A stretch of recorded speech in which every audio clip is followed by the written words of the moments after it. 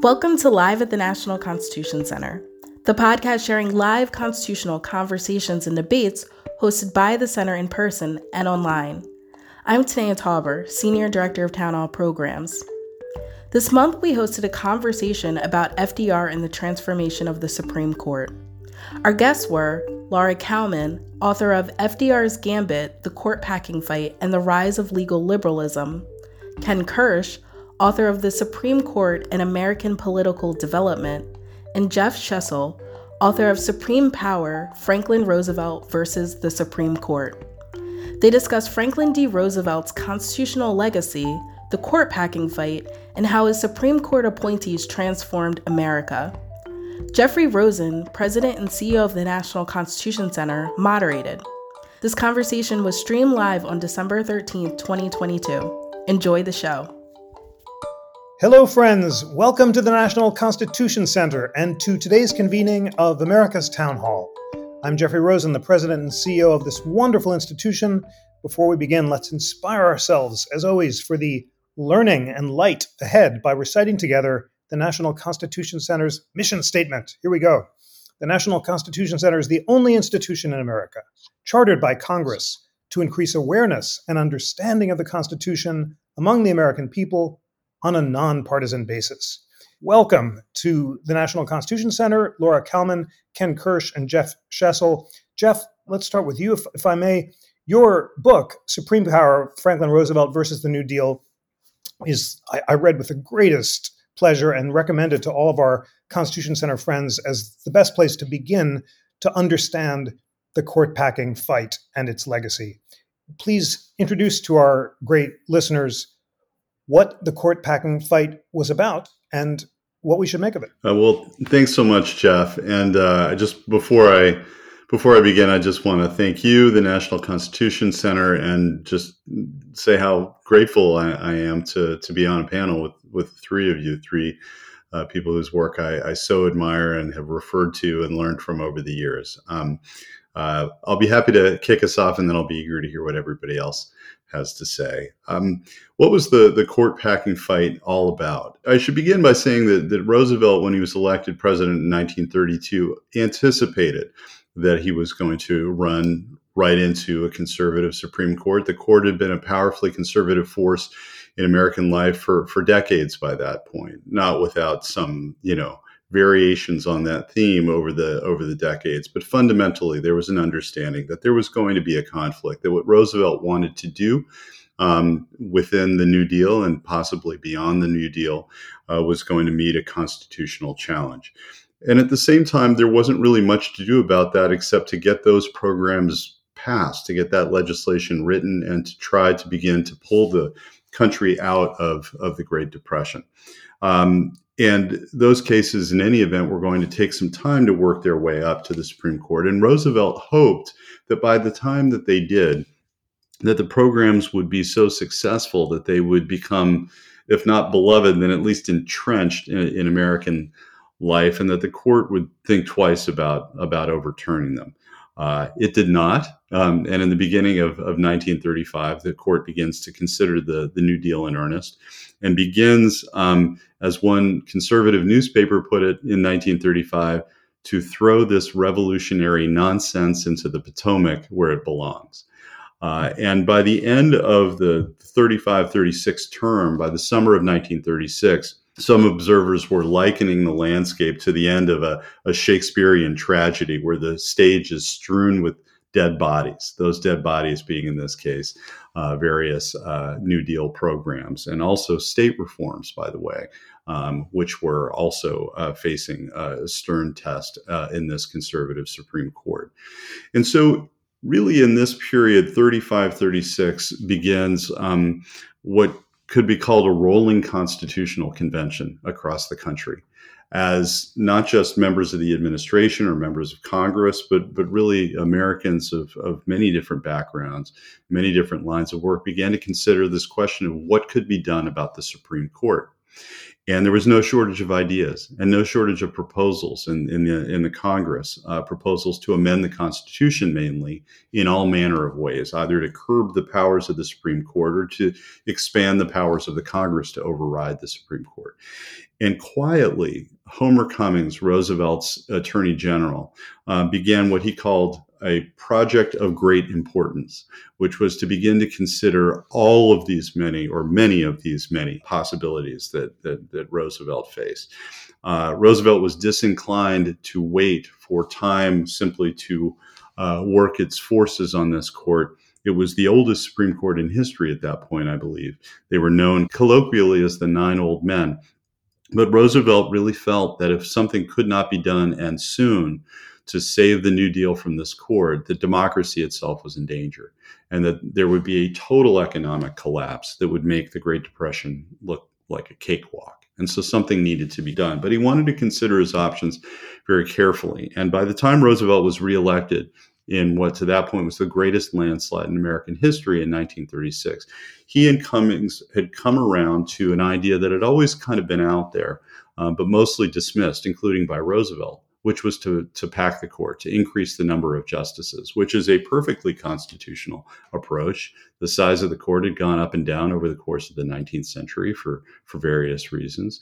And it could be done quickly if you could get the Congress simply to vote on it. And Roosevelt felt that with 76 out of 96 senators taking seat in January of 1937 being Democrats, 76 out of 96, that he would have no trouble getting done what he needed to get done. And so the plan was unveiled after being developed with great secrecy in February of 1937. And I won't go into too much detail here. I'm just, trying to help set the stage. But this begins then a 6-month fight known as the court fight over the fate of the court packing plan, and not incidentally the fate of the New Deal. Roosevelt made a couple of really critical errors in judgment in how he unveiled the plan and how he described the plan. He described it as mainly a matter of increasing the efficiency of these old men on the court, who he suggested because they were old, they were falling behind in their work, and they needed some new blood to infuse the Supreme Court and the federal judiciary broadly. Really, everybody in the country understood that this was not the real rationale. They had been well aware of what the battle was. It was banner headlines on the front pages for the preceding couple of years. No one missed what the reasoning was. And yet Roosevelt wouldn't cop to it initially. And this disheartened a lot of his supporters and fed the worst suspicions of his enemies.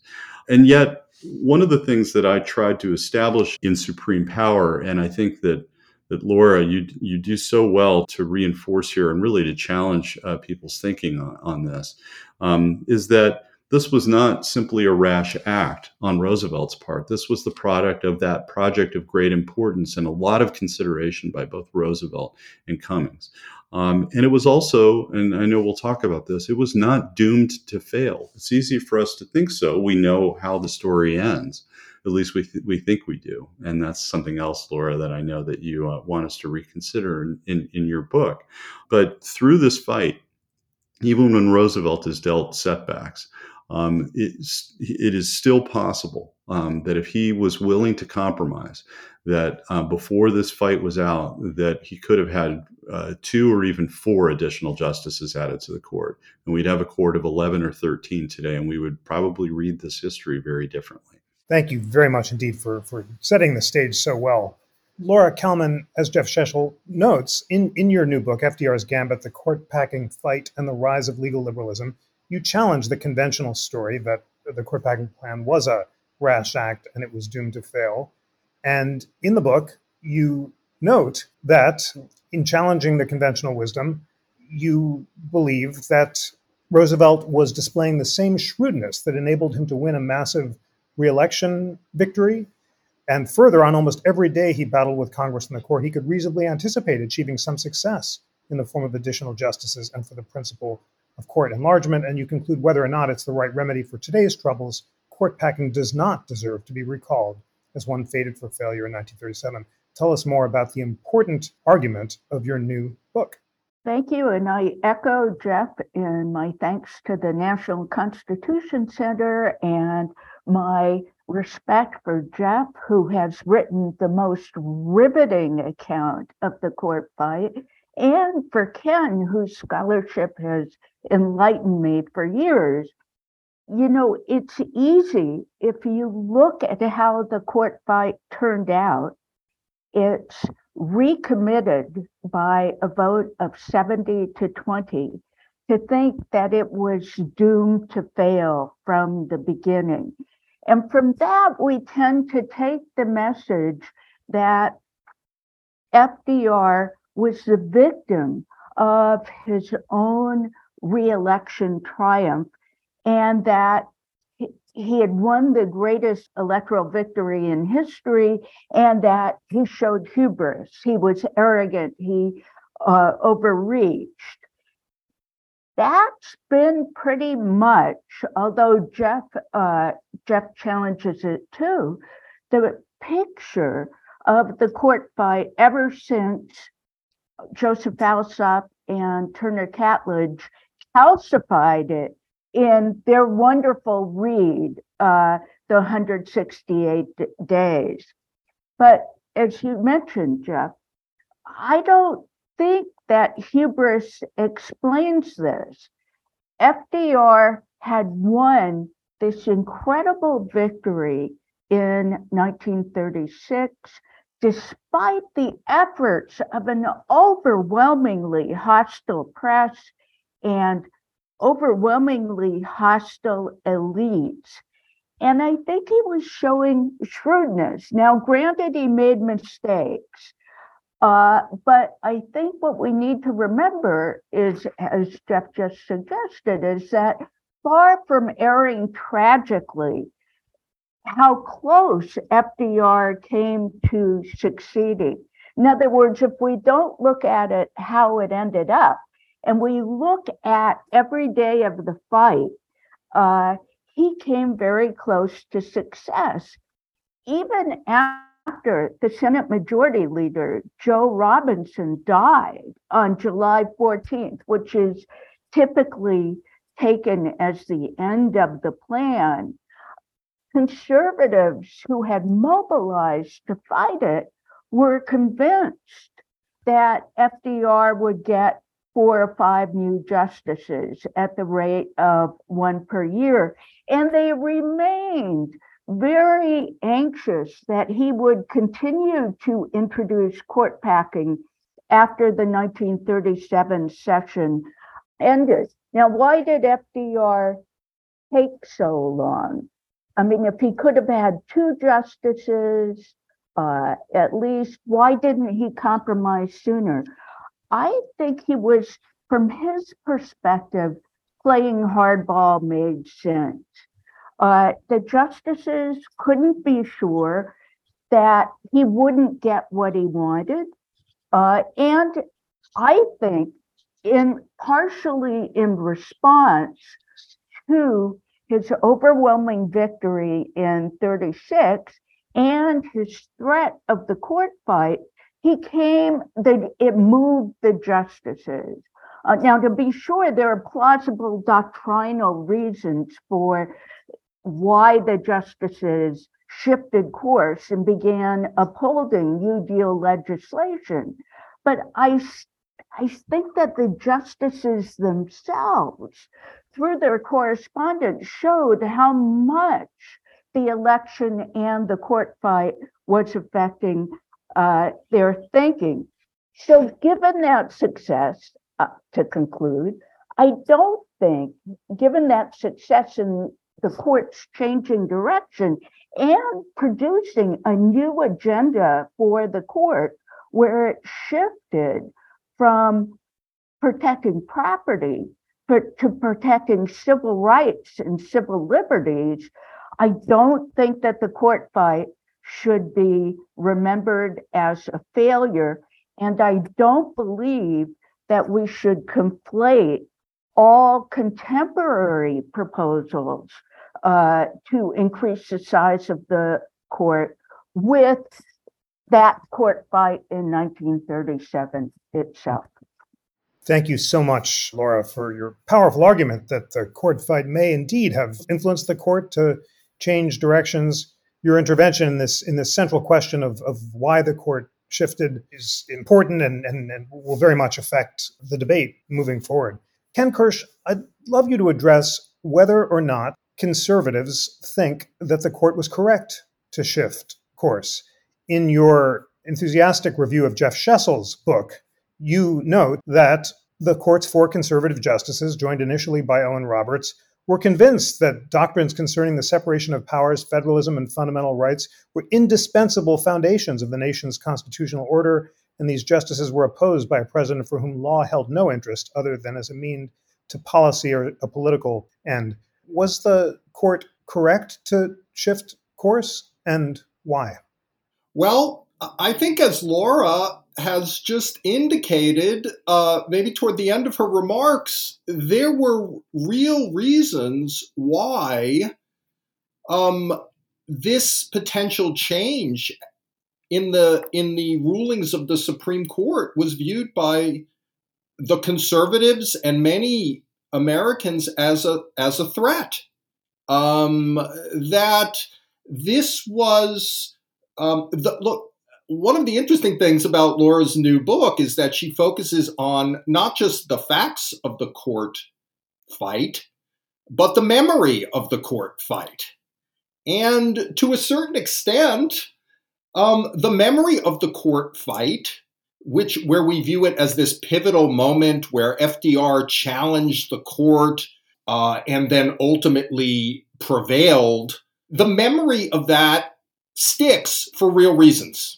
That while the changes that happened after 1937 had been in motion for a long time, doctrinally on the court and outside the court fight has come to symbolize a major shift in an understanding of the Constitution. And I think the conservative justices of the court were anchored and recognized that reality. Jeff, in his comments a moment ago, referred to this period as a rolling constitutional convention. And if that is in fact true, there were arguments that, at least by the prevailing conventional understandings of the limits of government power, particularly national government power, but also state government power, there was a major change afoot. Again, they didn't all happen with the New Deal, but the New Deal and this fight has come to stand in as the moment we focus on to discuss these broader issues. So let me address your question by just listing a few objections that they would have that I think were very serious objections to this change. Now, I want to preface this with a footnote and say that, look, ultimately, I think some of these changes had been in motion for a long time, and they were going to happen anyway. And in fact, had this gone on through a different process, it might have happened somewhat differently. But there was going to be much more of a role for government in the modern era. And the court was at least going to negotiate that change. Maybe not in the same way they did, but it was going to happen anyway. But let's take the real objections. Okay? First of all, in his first inaugural address, which is famous for "We have nothing to fear but fear itself," Franklin Roosevelt himself made one of the boldest statements of executive power in American history, essentially arguing that the economic situation was akin to war. And in a sense, that under these conditions, there would have to be an unprecedented assertion of executive authority. Now, in the context of the rise of dictators in Italy with Mussolini and Hitler, that it is plausible that many people wondered, at least, about whether Franklin Roosevelt had aspirations, maybe a more benign version, but had aspirations to executive leadership that entailed dictatorship. And there were many cartoons about this, but you have to remember the context of the 1930s. And I would even add to this that it's quite plausible that the liberal view and even Franklin Roosevelt's view about untrammeled executive authority was moderated by the experience of World War II, in which he has a different speech, his For Freedom speech, which places much less emphasis on statism and much more an emphasis on, yes, empowered government, but also civil rights and civil liberties, right? So executive power, right? The other thing, and this is one of my favorites because I teach it in class, FDR's address on the court packing scheme, he refers to the national government as a 3-horse team, right? And saying one of the horses is not pulling in the direction of the other 2 horses. And in a proper constitutional government, the 3 horses would pull in the same direction. My students start the semester by reading James Madison about the separation of powers and ambition must counteract ambition and checks and balances. Well, the 3-horse team metaphor is radically different from what they read at the beginning of the semester about the Constitution. 2 more points. I do think some of the initial delegation of power to private businesses to write the codes was described even by the liberal Justice Cardozo as delegation running riot.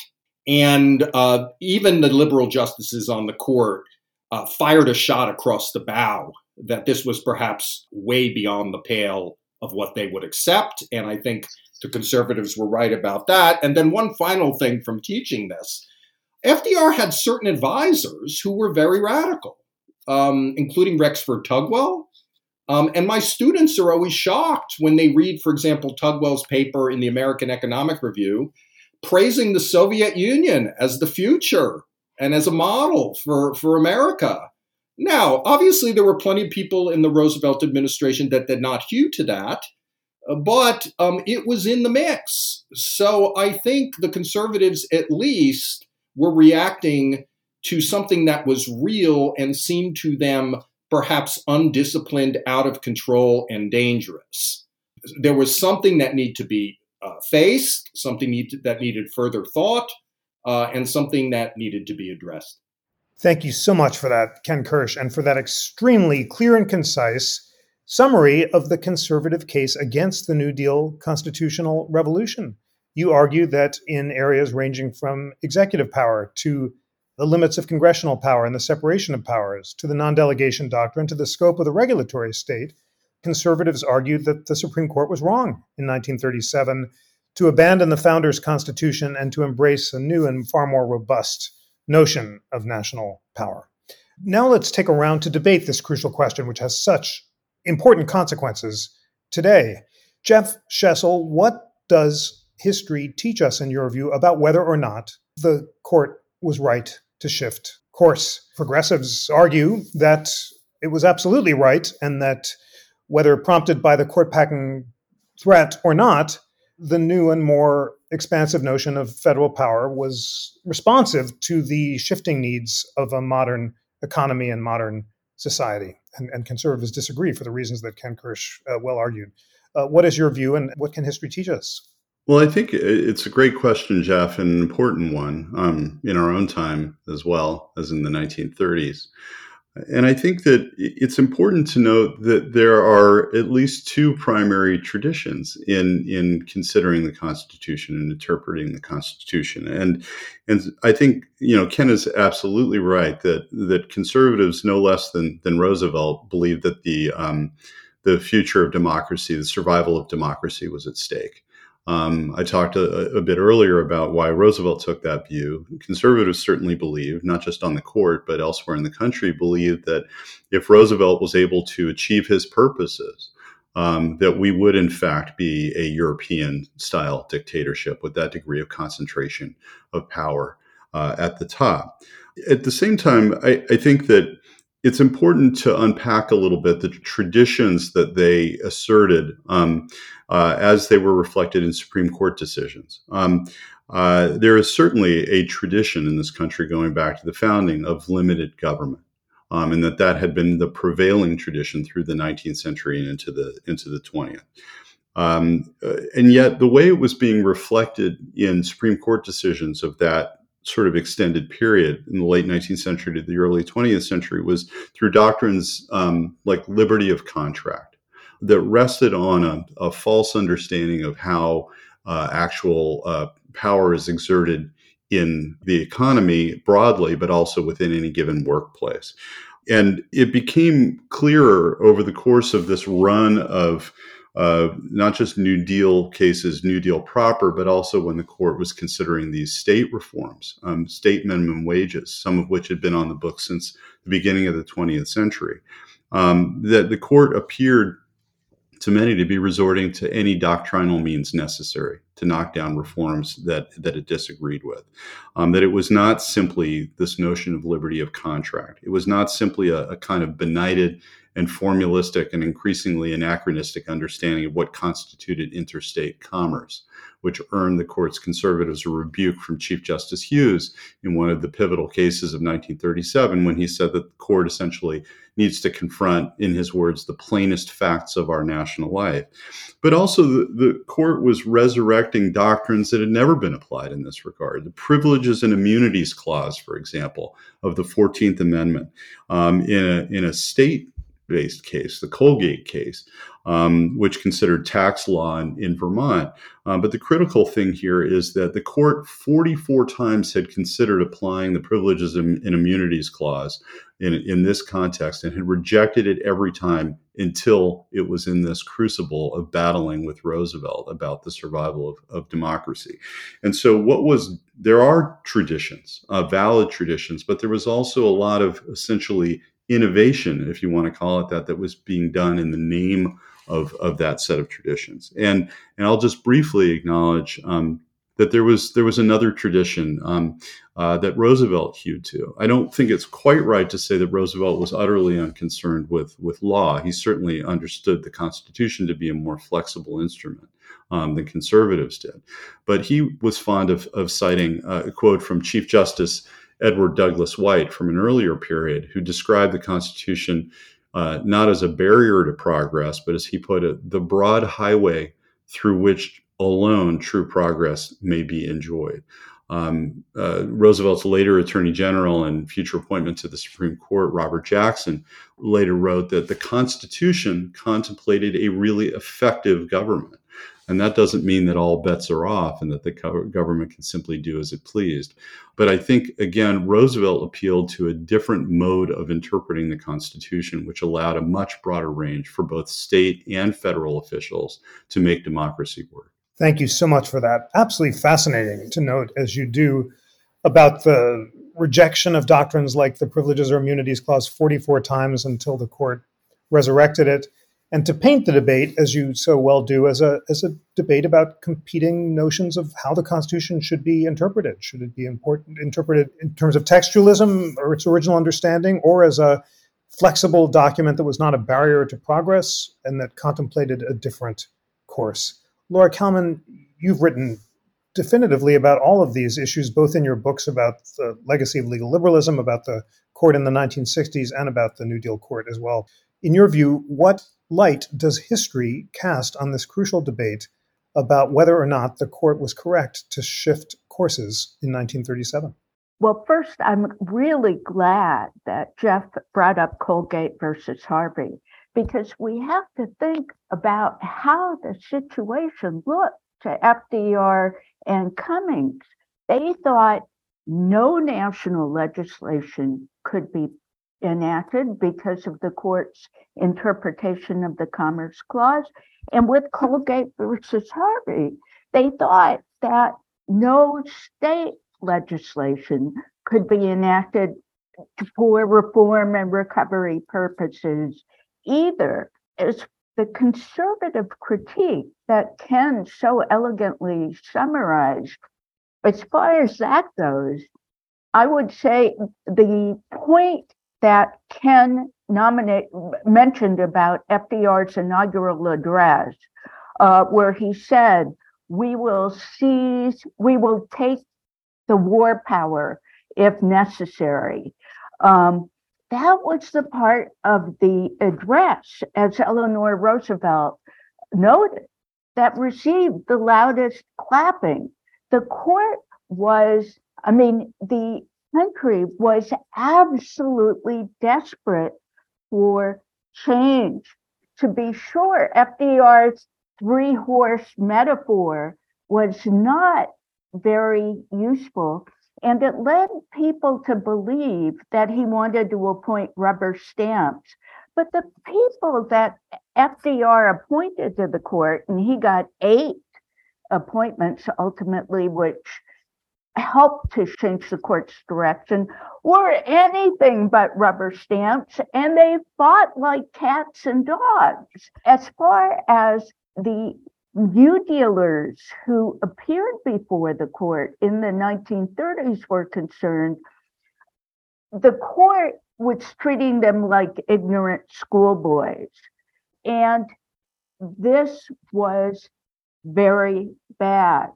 And it helped to give rise, in FDR's view, to the belief that it wasn't the Constitution that was the problem, as Jeff so well emphasizes in his book, but it was the benighted interpreters of the Constitution, those 5 old men who by razor-thin margins were striking down not all, I'm getting carried away, much national and state legislation that the court needed to change.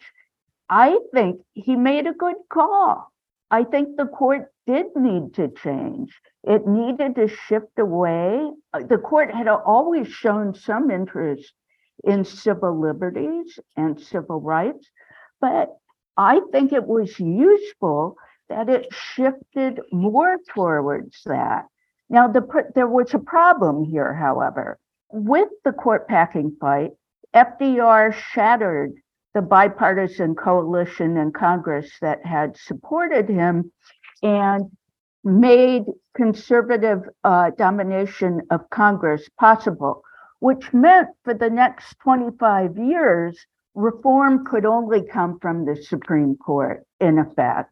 Think of Brown versus Board of Education, and that fueled complaints that the court was acting democratically. Thank you so much for that powerful intervention. I think he made a good call, you argue, and you talk about the ways that the shift in the court was historic. Ken Kirsch, we now come squarely to the question of why conservatives believe that FDR did not make a good call. I'm going to just put a thesis on the table and see if you agree or not. That really, there have been 4 eras in constitutional interpretation in American history. First, the founding, second, Reconstruction, third, the New Deal era. And that New Deal period, which lasted from 1937 until about last year, is now being succeeded by a 4th era, a textualist era, where the new Supreme Court is repudiating FDR's constitutional vision as being inconsistent with text and original understanding. Is that thesis right? And make the case, as you do so well in your book about the history of legal conservatism, about why conservatives thought that it was so important to overturn the New Deal. Well, Jeff, I think obviously the current Supreme Court and the conservative movement generally since the 1930s has targeted New Deal constitutionalism as its political enemy. And I think that many people are actually quite surprised by this because for much of the 20th century, that was actually not the position of the Republican Party. It was the position of the conservative movement, which tried to take over and nominated Barry Goldwater in 1964, but ultimately was crushed in another landslide election.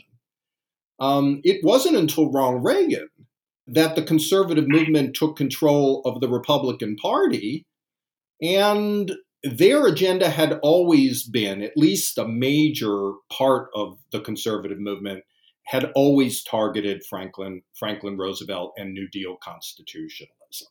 Look, I would say there's a huge question mark here because of some of the things that both Jeff and Laura rightly mention, which is the world has changed. And the question is, as it often is for conservatives, how much are they willing to dismantle?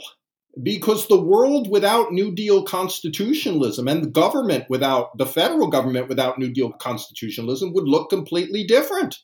There would be no federal agencies. There would be no FDA.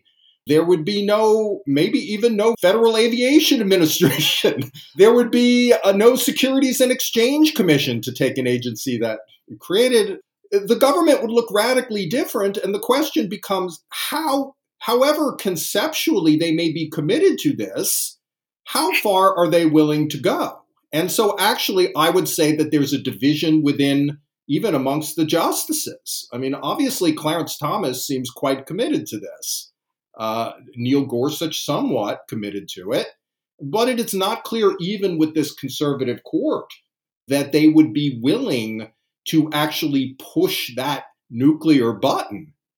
And then the answer to your question would be, we would have a major adjustment to the doctrine that pushes back against the New Deal, but doesn't ultimately overturn it. And I want to make a point here, which is a conceptual point that I think both Laura and Jeff raised, which is when they were talking about, or Jeff was talking about, the conservative justices who decided liberty of contract, something like that, as making up new doctrine. I would also add that they relied on this, what's often called a formalistic distinction between local manufacture and production versus commerce, and treated much of labor regulations as a local matter constitutionally, and therefore barring the national government from regulating employer-employee relationships.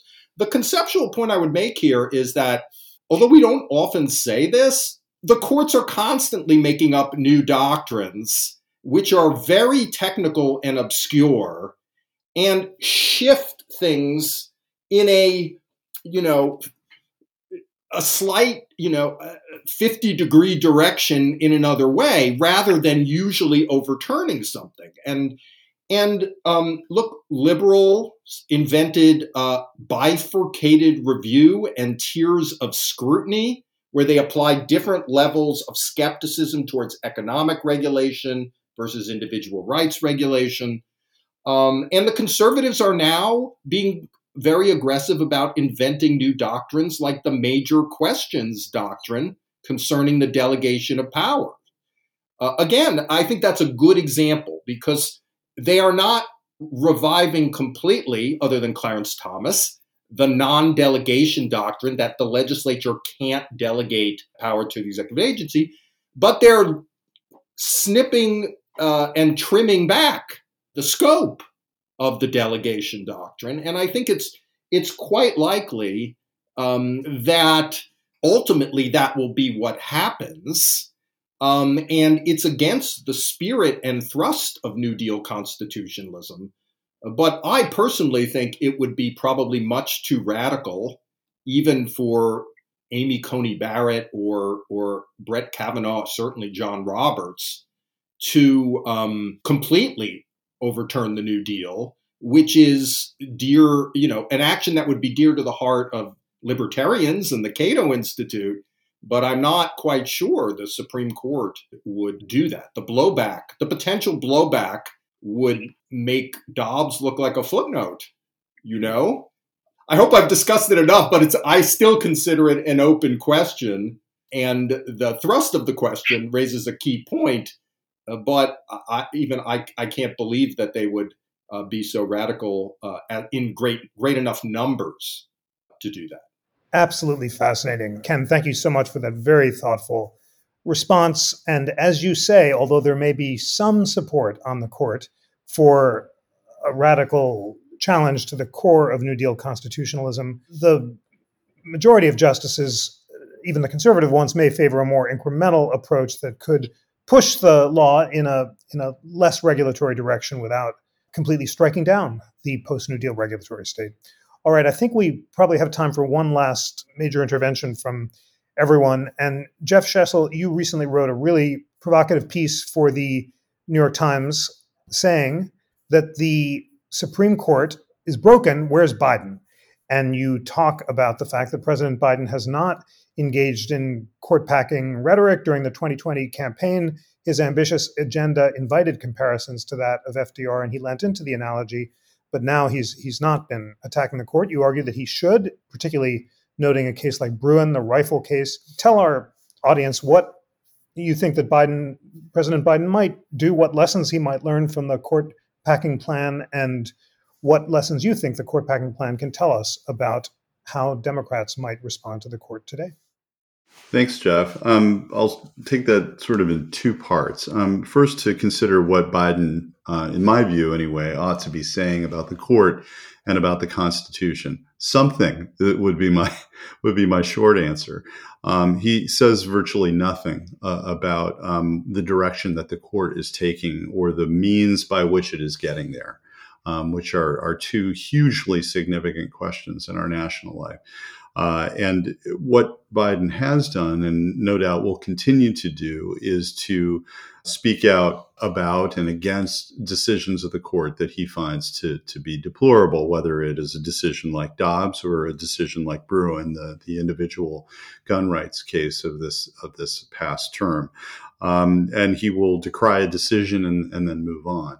But what he is not doing, and what I think it's very important for him to do, if he cares about these things, which of course he does, not simply because he's president, but because he is someone who has taken, I think, a longer view of these sorts of matters.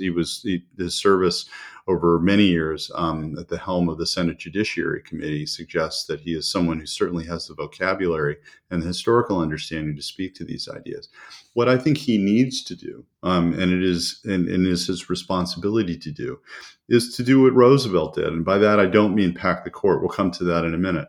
But I mean that he should, as Felix Frankfurter advised Roosevelt to do in the middle of the court packing crisis, take the country to school, to educate the country, to make clear to the country that originalism, textualism, whatever name or doctrine we apply to it, is only one way of considering the Constitution. It is only one tool in the toolbox, but that there is another view. It's what I was talking about before and what others have spoken to before, which is the notion that the Constitution was not meant to freeze the nation in the 18th century, but was created to give subsequent generations a foundation, but also the flexibility to govern themselves effectively amid changing circumstances.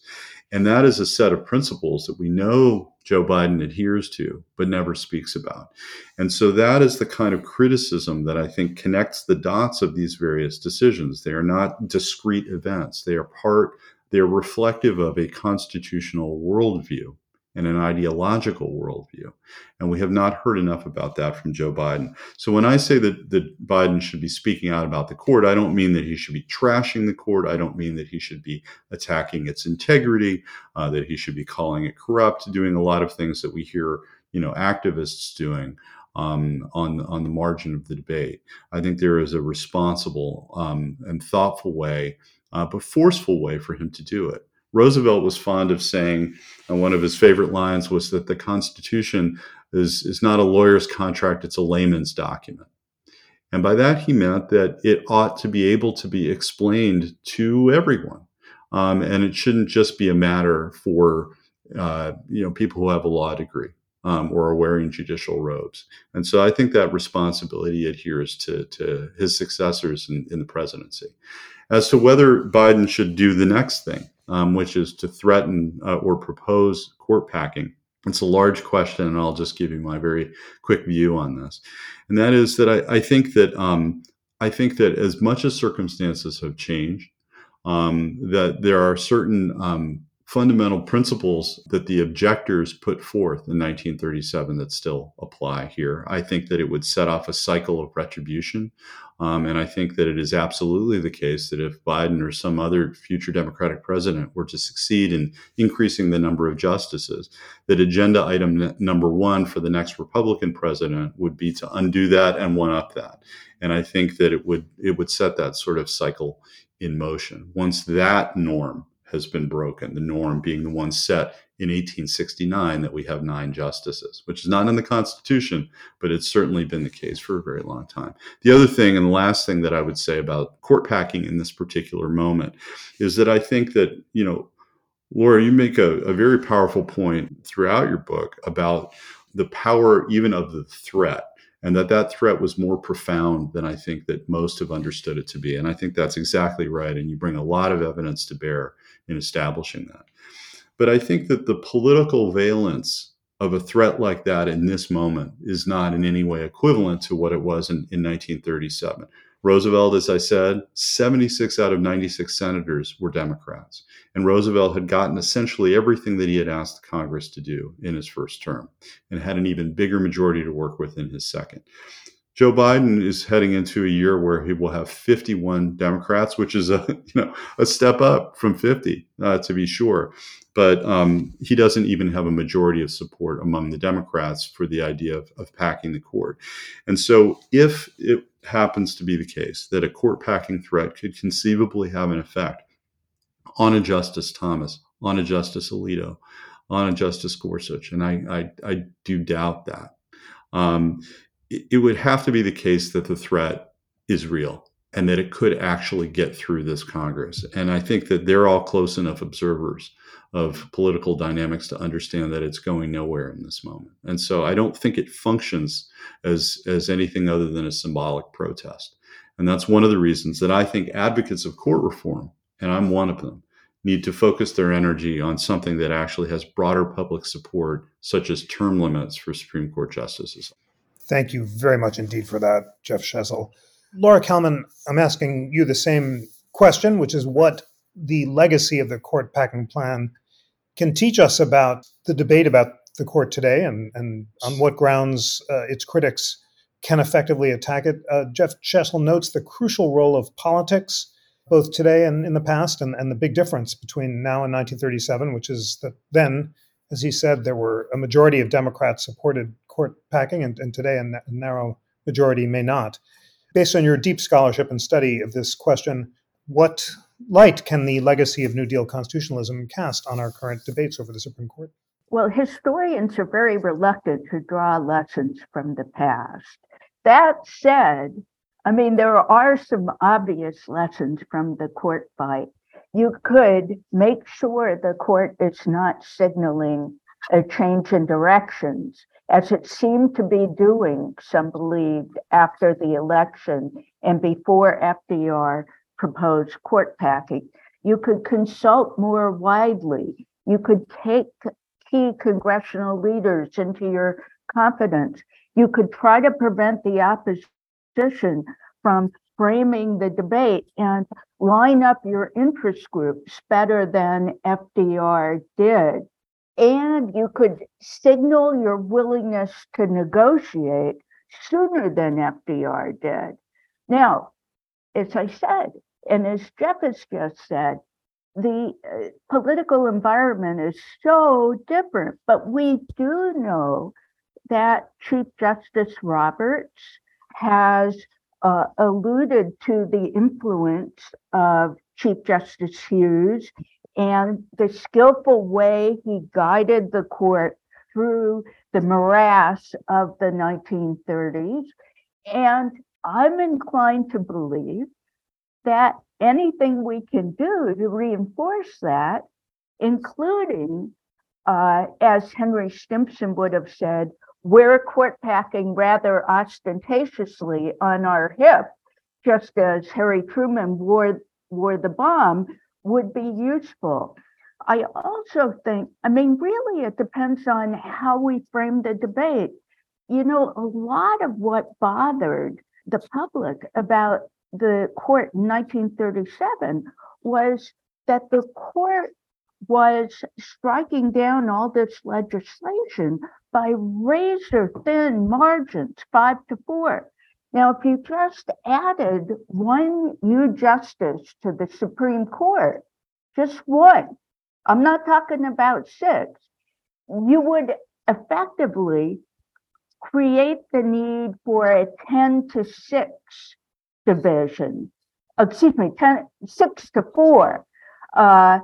And that would reassure the public, I think, that a greater majority of the justices approved of the legislation or disapproved of the legislation that they were striking down. So I'm a court packing supporter, although I don't think it'll go anywhere. Thank you for that, Laura Kalman. So many interesting observations, ranging from the comparison of Chief Justice Roberts and Chief Justice Hughes, which several of our friends in the chat have asked you to do, to the idea that it's significant by what margins the court is striking down laws in terms of the effectiveness of a critique. Ken Kirsch, last words in this great discussion is to you. I'll let you sign us off in whatever way you think best. But I will ask you, as you noted, there are different conservative critiques of the New Deal, ranging from the radical claim that it's inconsistent with text and original understanding, therefore the whole thing has to fall, to a more pragmatic idea that some adjustment of doctrine may be appropriate without throwing the baby out with the bath water. As a historian in your own study of the conservative movement, what do you think is the most convincing critique of the New Deal court, and how would you urge the Supreme Court to proceed? At the most basic level, and maybe even Jeff Sheshel would agree with me about this, at the most basic level, the conservative critique of the New Deal court created initially by Franklin Roosevelt, and of New Deal liberals generally, and of liberals generally, is that they don't care about the Constitution. That essentially their main interest is in policy, and this is my reference to Jeff Sheshel's comments.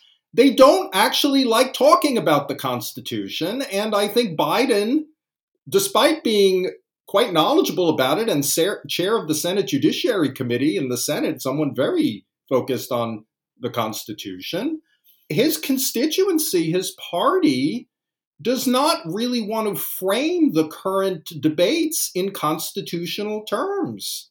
They rarely talk about it, and I think in an odd way, this is the legacy of 1937 or the Franklin Roosevelt, that precisely because of what Laura and Jeff had just said about the context of the fight during FDR. I mean, we can understand why he was so, for many, many, many reasons, so impatient.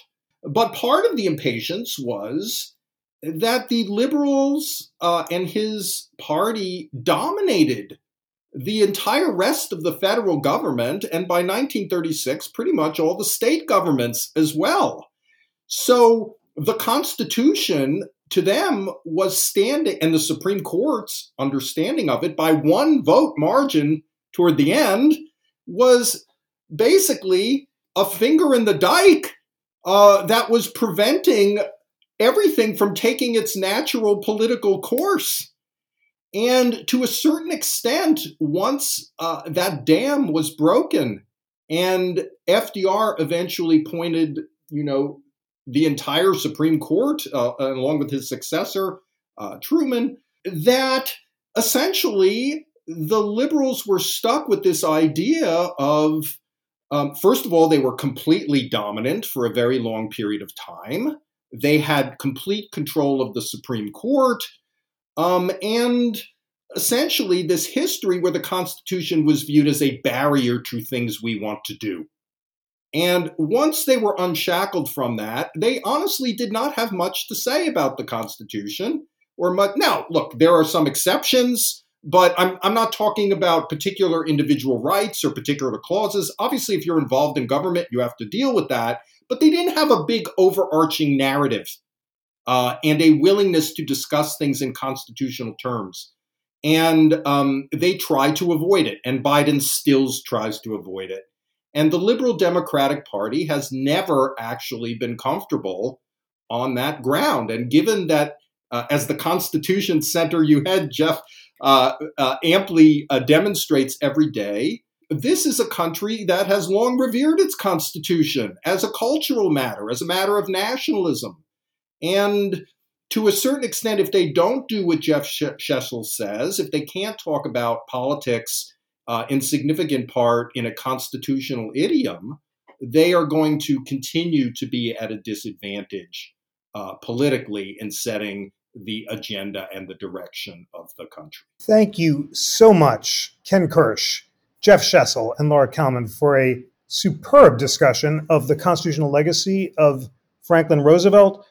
Regardless of how politicians talk about the Constitution, you can rest assured that the National Constitution Center will continue to convene spectacular discussions like this to illuminate the constitutional dimensions of our political debates and to view them through a historical lens. It's just so clarifying to learn from the three of you, three great historians, about what history can teach us about our current debates. And on behalf of all of our friends who've been watching, I'm so grateful to all three of you. Thanks also to you, friends. It's so inspiring that you've taken an hour out in the middle of your day to learn and grow and dig deep into these crucial constitutional debates and to listen to different perspectives. And it's been such a joy and a privilege to learn with you in 2022. Here's to lots of light and learning together in the new year. And until then, please join me again in thanking our great panelists, and have a wonderful holidays, all. Today's show was produced by John Guerra, Lana Ulrich, Melody Rowell, and me. It was engineered by Kevin Kilborn of the NCC's wonderful AV team. Research was provided by Sophia Gardell and Lana Ulrich. For a list of resources mentioned throughout this episode, visit constitutioncenter.org/debate. While you're there, check out our upcoming shows and register to join us virtually. You can join us via Zoom, watch our live YouTube stream, or watch the videos later in our media library at constitutioncenter.org/media library. If you like the show, please help us out by rating and reviewing us on Apple Podcasts or by following us on Spotify. On behalf of the National Constitution Center, I'm Tanea Tauber.